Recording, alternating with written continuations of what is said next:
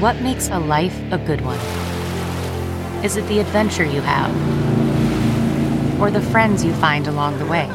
Maybe it's pursuing your passion while striving to protect, defend, and save what you believe in every single day. So, what makes a life a good one? In the Coast Guard, we think it's all of the above and more, but you'll have to find out for yourself. Visit gocoastguard.com to learn more.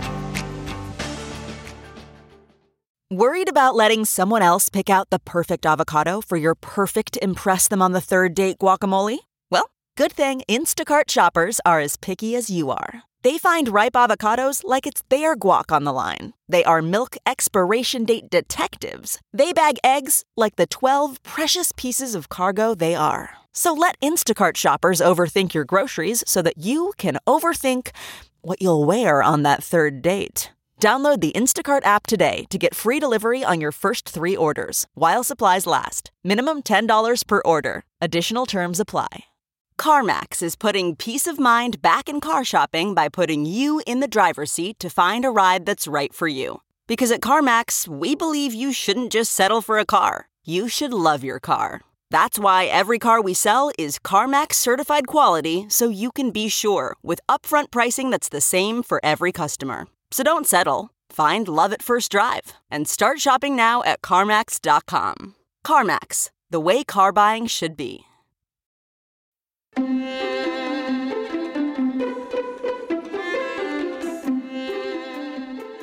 From under the covers in room 919 at the Sofitel in Beverly Hills, California, this is Obscure Season 4. In American Tragedy, I'm your host, your friend, your ear lover, your literary mansplainer-in-chief, and Georgianologist, Michael Ian Black, International Man of Misery. Just had the strangest experience here in balmy Southern California, the city of angels, the city I dare not tread. I'm here for the state. Been here for a day or so. We have a show tomorrow night, then on to San Francisco. The state shows have been good fun, well attended, very enjoyable, and not particularly profitable. But that being said, I'm in California for the state, right? It's around 8 o'clock at night. I think to myself, time to get some din-din, Michael. And so I don't have a car or anything here in Los Angeles, so it's got to be in walking distance. I walk downstairs. And I'm kind of in a commercial area. There's a mall across the street from my hotel. And just down the block, what do I espy but a Taco Bell? Now, it will surprise nobody to learn how much I enjoy Taco Bell. In fact, I've attended that specific Taco Bell before when staying at this same hotel. So I think to myself, it's dinner time. Go get yourself some Taco Bell. But before you do that, maybe eat half an edible. All right, I will. So I took half an edible, and that doesn't factor into the story at all.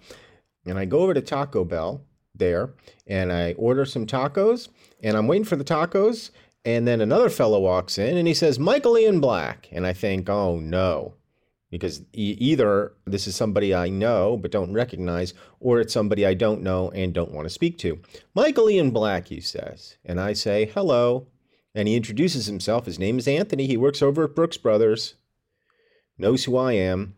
And, we get to chatting a little bit while we're both waiting for our orders. Totally fine. This is all in the realm of the normal to this point. But if a story takes place in Taco Bell, it's going to trespass those boundaries of normalcy.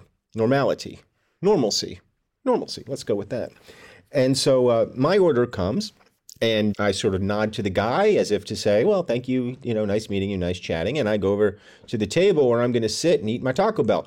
Something that you may not understand about me, I do not take Taco Bell out of Taco Bell. There's a place for Taco Bell, and that is in a Taco Bell.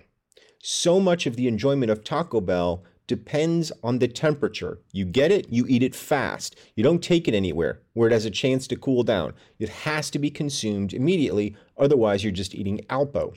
So I sit down to start eating my dinner, and the fella just comes over and is hovering at the table, standing over me, continuing our conversation while I'm sitting there with a bag of tacos, hot tacos, and a bottle of water waiting to eat my dinner, but I feel like I can't start eating while this guy is standing there talking to me. And he keeps talking and talking and talking. And then finally I'm like, well, fuck it. And I start unwrapping a taco, thinking to myself, this will give him the hint to go somewhere else. It does not. He continues talking, and then they call his name at the counter. He goes to get his bag of food, and I think he's going to get into his car and drive off, but apparently he has other ideas. He walks over and sits down at my table with me. Doesn't ask. Doesn't say, hey, do you mind if I sit and we can eat together and we can keep chatting? None of that. Just sits down at my table and continues our conversation that I was not interested in having in the first place. Now, did I make a thing? No. I thought to myself, all right, this is what's happening. Let's make the best of it. I asked him many pleasant questions about himself and his life and where he grew up and his aspirations and all the rest of it. And then he ate his burrito and wished me a good night and did in fact leave. But I think this is what was going on. Now, you may disagree. I'm a man of the world. I've been around a few years, and I think I understand what was happening. This fella happened to be of the homosexual persuasion, okay? And made that clear to me by sucking my dick. No, he just made, he was what he was talking about, whatever. He wrote a play about Abraham Lincoln in a relationship with John Wilkes Booth, yada, yada, yada.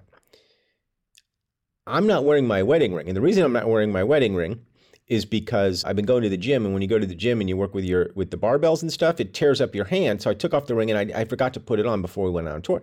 I think the guy was clocking me and thinking, hey, maybe I could get with Michael Ian Black if he gives me any indication that that is a possibility, which I did not do. And then finally, he bid me a good night. Pleasant fella, odd circumstance. Well, this is what happens in the big cities of these here United States. That's why you can't be green behind the ears. I don't know if that's an expression.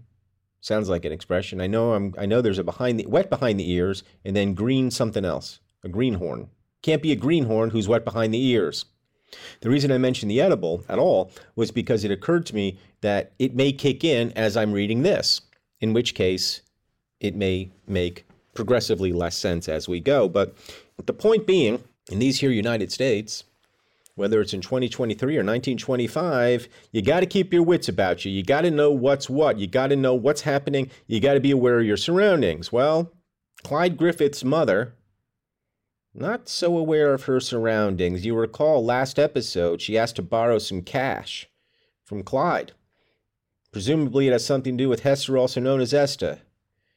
And Clyde has agreed to give her some money, somewhat resentfully, I may add.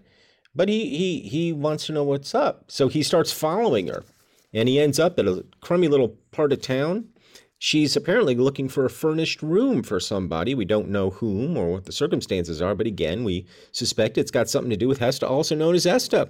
So last time we talked, she was going into a house that said furnished rooms. And then without turning or seeing Clyde across the street, she proceeded to another house a few doors away, which also carried a furnished rooms card, and after surveying the exterior interestedly, mounted the steps and rang the bell. That's where we left it last time. So let's pick it up in chapter 13 in American Tragedy.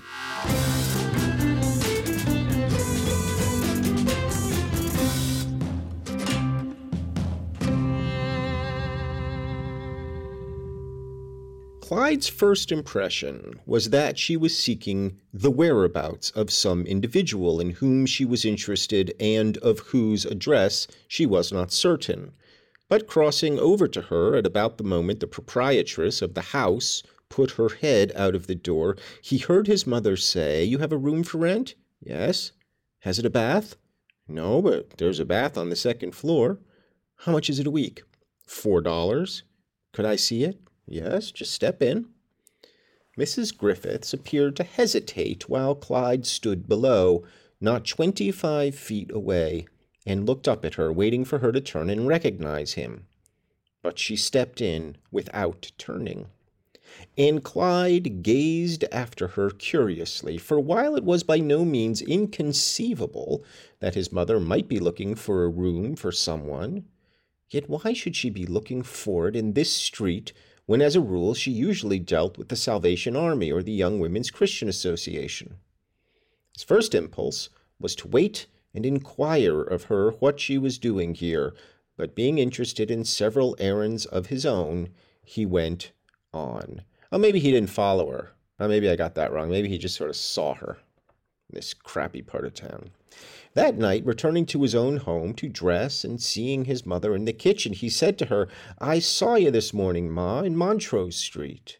"Yes," his mother replied, after a moment, but not before he had noticed that she had started suddenly, as though taken aback by this information. She was paring potatoes and looked at him curiously. "Well, what of it?"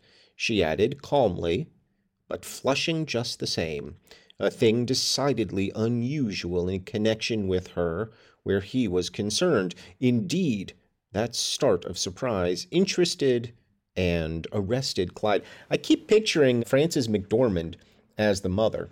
I think Frances McDormand might be a little old right now, because I think, they've got young kids, and she's probably in her, mid-30s, late 30s, maybe even early 40s, something like that. I think Frances McDormand might be a little bit old, but I think that's who I'm kind of picturing here. I can't remember her name, of course. I want to say it's Vivian, but I don't think that's it at all. I don't know why I have the name Vivian in my head. Well, regardless, I'm not going to look it up. I'm not going to crank up the old research machine and look it up. Or am I going to go back and page through the book to look it up? It's his mother, and that's all we need to know. So she's surprised, and he's like, "Hello, what's all this about?" There's secrets going on. There's subterfuge. There's craftiness. There's some undertow. And it all is bound up with his sister, I believe. "You're going into a house there, looking for a furnished room, I guess." "Yes, I was," replied Mrs. Griffiths, simply enough now. "I need a room for someone who is sick and hasn't much money, but it's not so easy to find either." She turned away as though she were not disposed to discuss this any more, and Clyde, while sensing her mood apparently, could not resist adding, "Gee, that's not much of a street to have a room in." His new work at the Green Davidson had already caused him to think differently of how one should live, anyone.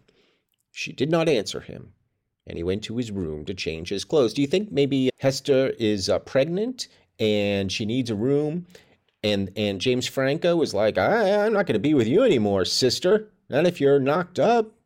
And she's only, how old is she? I forget. 16? 15? Young. She's young.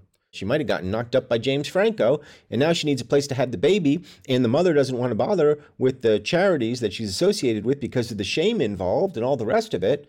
And that's my theory. Let's see if it is borne out.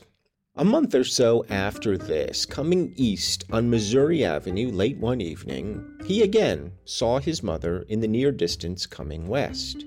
In the light of one of the small stores which ranged in a row on this street, he saw that she was carrying a rather heavy old-fashioned bag, which had long been about the house, but had never been much used by anyone. On sight of him approaching, as he afterwards decided, she had stopped suddenly and turned into a hallway of a 3-story brick apartment building, and when he came up to it, he found the outside door was shut. He opened it and saw a flight of steps dimly lit, up which she might have gone. However, he did not trouble to investigate, for he was uncertain, once he reached this place, whether she had gone to call on someone or not. It had all happened so quickly. But waiting at the next corner, he finally saw her come out again, and then, to his increasing curiosity, she appeared to look cautiously about before proceeding as before. It was this that caused him to think that she must have been endeavoring to conceal herself from him. But why? Why? Because of the shame, the familial humiliation of a knocked-up teenage sister. Down in the dumps. The plan is probably we're going to put her up right here in this crummy room somewhere. She's going to have the baby. Somebody's going to take the baby, maybe to a home, or someone's going to adopt it and raise it as their own. And then Hester's going to come home and nobody's going to be any the wiser about this. It was a love affair that went badly, and now she's home back in the fold of the Griffiths family. So she doesn't want anyone to know. She's just trying to keep it to herself. She's protecting everybody. But when you're scampering around town and living in the shadows, who are you really protecting, I wonder? This spy game stuff, it's not for the faint of heart. I know because I watched the Tony Scott film Spy Games, starring Brad Pitt and Robert Redford. It wasn't even last night that I watched that film. Well, it was. So that's a dumb expression. Oh, well, why don't we take a break? Let's just take a break before we get into the next paragraph. It's late. I don't know what time it is for you. It's getting late here, and my tummy's full of Taco Bell. All right, taking a break. Back in a moment here on Obscure.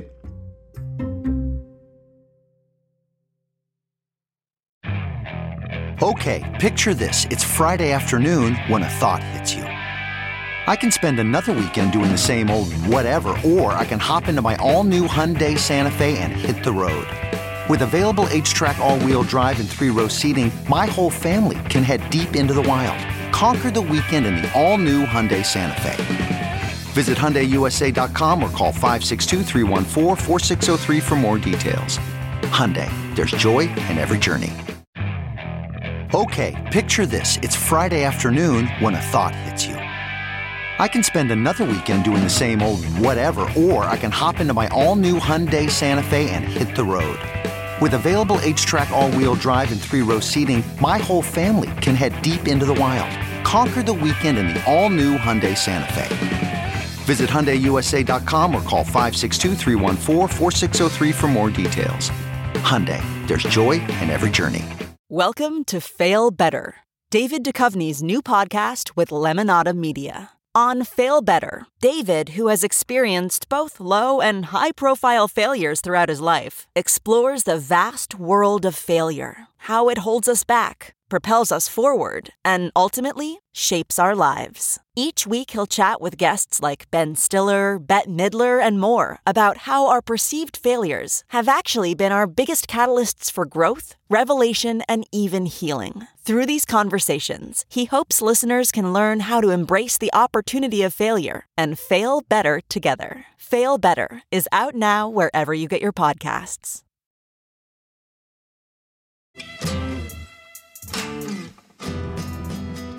Back on Obscure from Beverly Hills, California, where we're reading all about the concealment that Vivian Griffiths is endeavoring to undertake, keeping secrets from her family.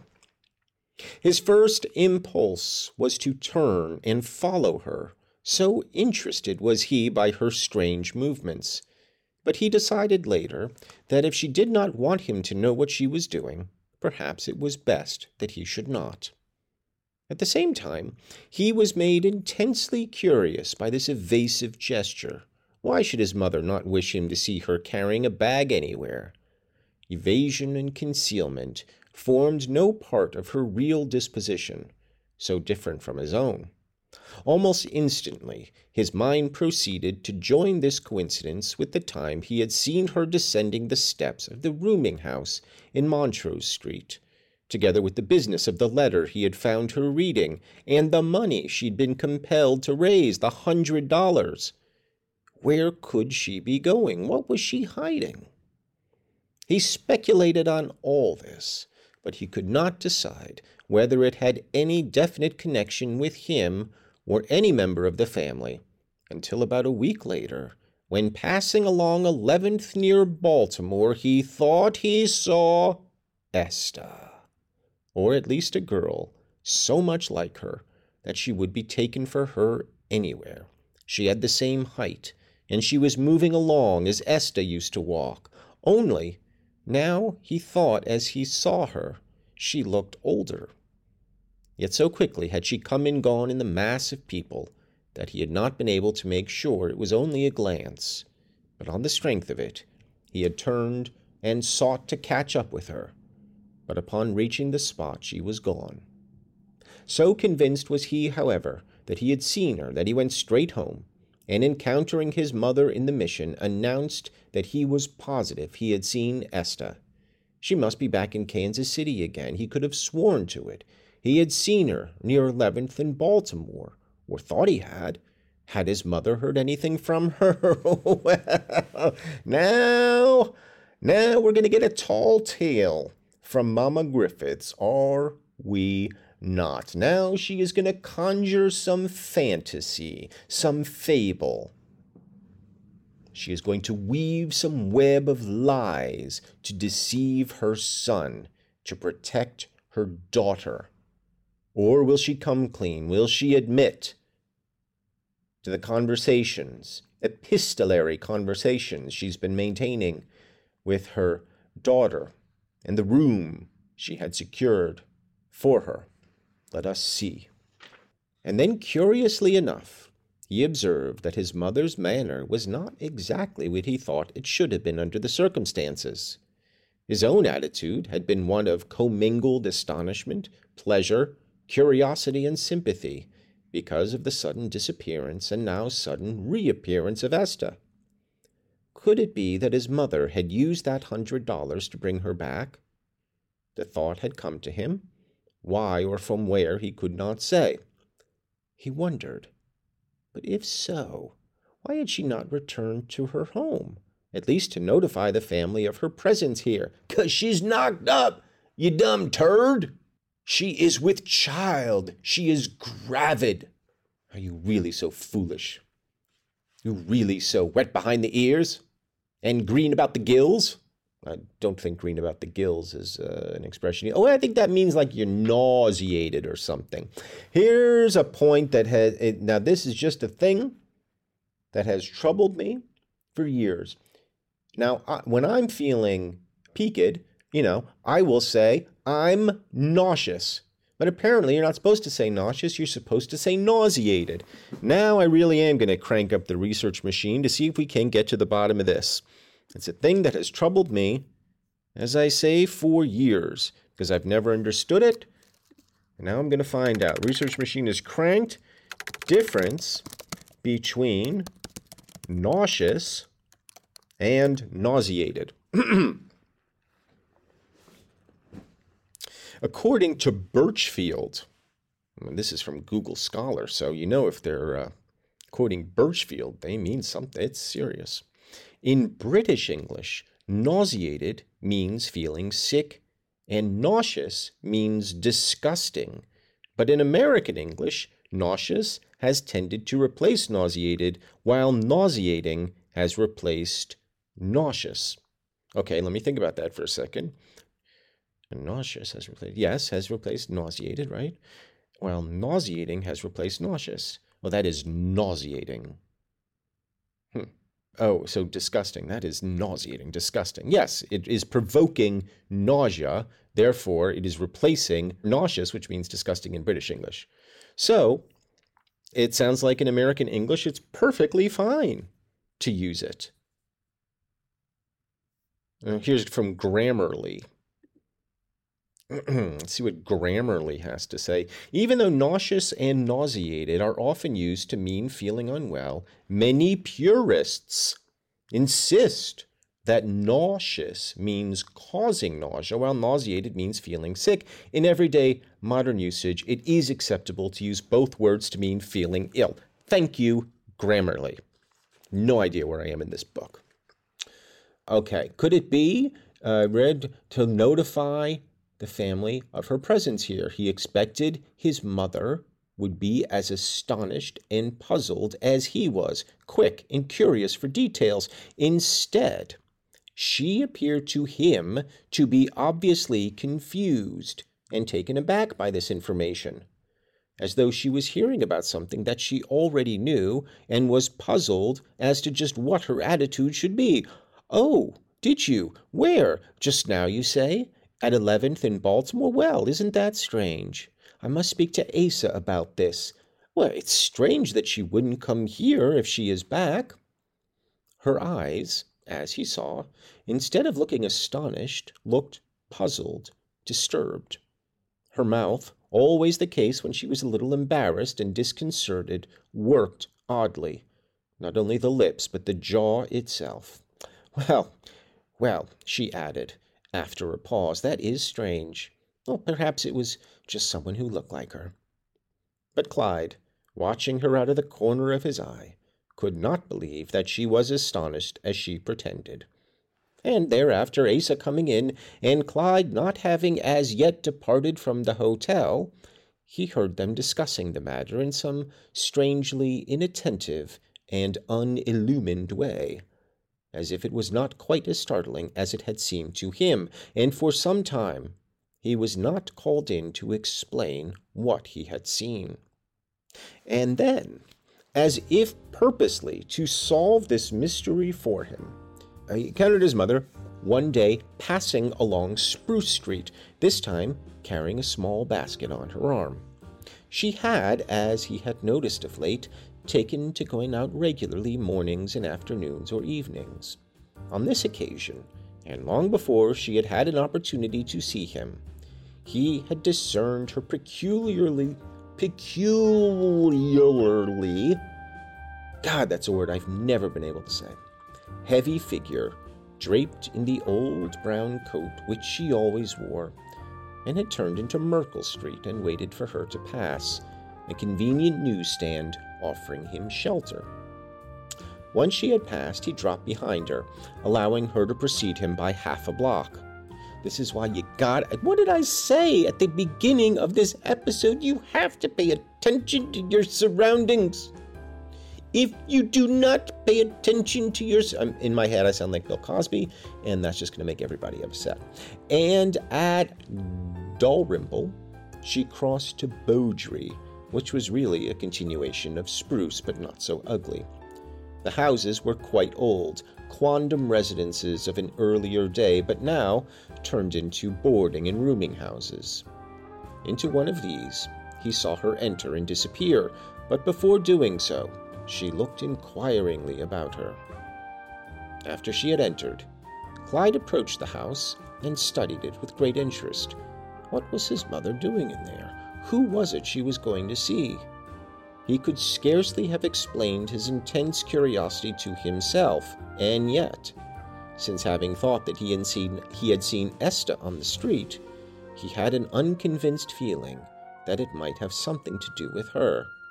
There were the letters, the $100, the furnished room in Montrose Street. Well, yeah, look, Ted, Clyde, give your audience some credit. You're taking a long time to sort of unspool this when we already kind of know where it's heading, so let's just get to it. You know? We don't need the Hardy Boys on the case here. Let's just get to it. Diagonally across the way from the house in Bowdre Street, there was a large trunked tree, leafless now in the winter wind, and near it a telegraph pole close enough to make a joint shadow with it. And behind these he was able to stand unseen, and from this vantage point to observe the several windows, side and front and ground and second floor. Through one of the front windows above he saw his mother moving about as though she were quite at home there. And a moment later, to his astonishment, he saw Esta come to one of their two windows and put a package down on the sill. She appeared to have on only a light dressing gown or a wrap drawn about her shoulders. He was not mistaken this time. He actually started as he realized that it was she. Also that his mother was in there with her. And yet, what had she done that she must come back and hide away in this manner? Had her husband, the man she had run away with, deserted her? Well, yes, he has. We all knew that was coming from the jump, and I'm sorry, Clyde, that you are not wise to the ways of the world yet, but you will be, and these actor types, as I have explained time and again, are no good nicks, each and every one of them. And you get your Franco types with those doe eyes and the pouty lips, and they're the worst of the lot. He used her and threw her away. He was so intensely curious that he decided to wait a while outside here to see if his mother might not come out, and then he himself would call on Esta. He wanted so much to see her again, to know what this mystery was all about. He waited, thinking how he had always liked Esta, and how strange it was that she should be here, hiding away in this mysterious way. Oh, I don't like that. Hiding away in this mysterious way. Why not just say hiding in this mysterious way? Then you don't have the way repetition. I'm going to write a letter to the publisher and see if they will take that suggestion. After an hour, his mother came out, her basket apparently empty, for she held it lightly in her hand. And just as before, she looked cautiously about her, her face wearing that same stolid and yet care-stamped expression which it always wore these days, a cross between an uplifting faith and a troublesome doubt. And then, see there in the very next paragraph, you redeem yourself, Ted, a cross between an uplifting faith and a troublesome doubt. And that, too, is the story of this nation. Which, look, I think this is Teddy's American novel, right? I don't know what else he's written, but it's called An American Tragedy. It's about the nation. We've seen the tension between the sacred and the profane. But, I think a lot of this book, at least the undercurrents, are about the tension in the religious current that pulses in the American vein. Clyde watched her as she proceeded to walk south on Beaudry Street toward the Mission. After she was well out of sight, he turned and entered the house. Inside, as he had surmised, he found a collection of furnished rooms, nameplates, some of which bore the names of the roomers pasted upon them. Since he knew that the southeast front room upstairs contained Esta, he proceeded there and knocked. And true enough, a light footstep responded within, and presently, after some little delay, which seemed to suggest some quick preparation within, the door opened slightly, and Esta peeped out, quizzically at first, then with a little cry of astonishment and some confusion, for as inquiry and caution disappeared, he realized that she was looking at Clyde. And at once she opened the door wide. "Why, Clyde," she called, "how did you come to find me? I was just thinking of you." Clyde at once put his arms around her and kissed her. At the same time, he realized, and with a slight sense of shock and dissatisfaction, that she was considerably changed. She was thinner, paler, her eyes almost sunken, and not any better dressed than when he had seen her last. She appeared nervous and depressed. One of the first thoughts that came to him now was where her husband was. Why wasn't he here? What had become of him? As he looked about and at her, he noticed that Esta's look was one of confusion and uncertainty, not unmixed with a little satisfaction at seeing him. Her mouth was partly open because of a desire to smile and to welcome him, but her eyes showed that she was contending with a problem. Well, what is the problem? Because she doesn't appear to be pregnant, unless she's early in the pregnancy. I don't know, but perhaps I was mistaken there. But then Mr. Dreiser introduces the notion of a problem, and I think to myself, maybe I was correct after all. Shall we read on? A little bit. Just a bit. "I didn't expect you here," she added, quickly, the moment he released her. "You didn't see—" Then she paused, catching herself at the brink of some information which evidently she didn't wish to impart. "Yes, I did, too. I saw Ma," he replied. "That's how I came to know you were here. I saw her coming out just now, and I saw you up here through the window." He did not care to confess that he'd been following and watching his mother for an hour. "But when did you get back?" he went on. "It's a wonder you wouldn't let the rest of us know something about you. Gee, you're a dandy, you are, going away and staying months and never letting any one of us know anything. You might have written me a little something anyhow.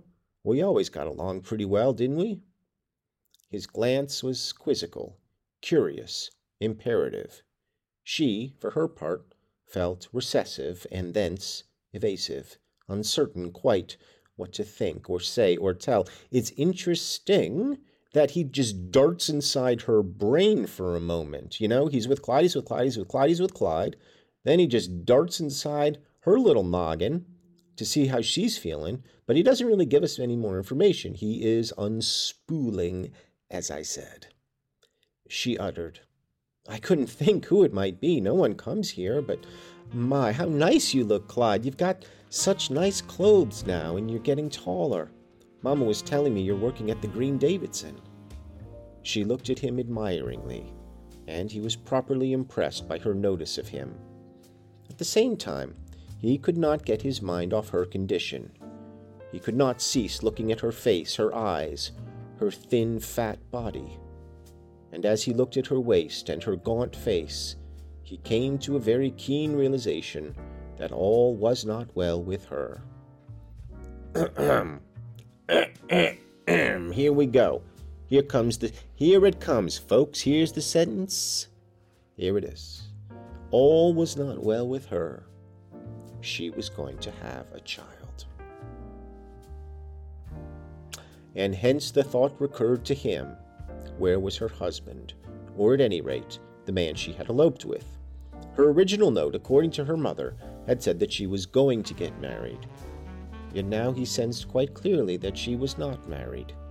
She was deserted, left in this miserable room here alone. He saw it, felt it, understood it. And with that, we will close this episode. Look, it doesn't take a genius to figure out she got knocked up, but this genius figured it out. I so rarely get ahead of stories. Martha is much better at that than I am. I always get surprised, even though I shouldn't. I'm a writer, after all. I should be able to figure out puzzle pieces. Not so much. Not so much. Anyhow, it's good for a fella reading a book for the first time. I don't want to get ahead of it, but I did get ahead of this piece of it. And I guess now we know what happened to Hester, also known as Esta.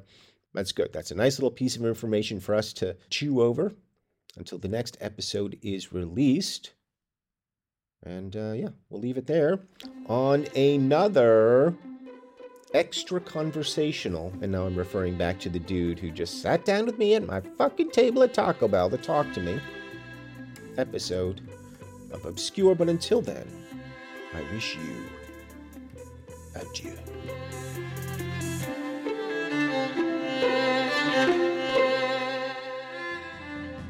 This season of Obscure is produced by me, Michael Ian Black, and Robin Lynn. Our theme music is by Craig Wedren. We rely on you, the listeners, for support, so please go to patreon.com/Michael Ian Black, and you will get early access to ad-free episodes and more content from me. That's patreon.com/Michael Ian Black.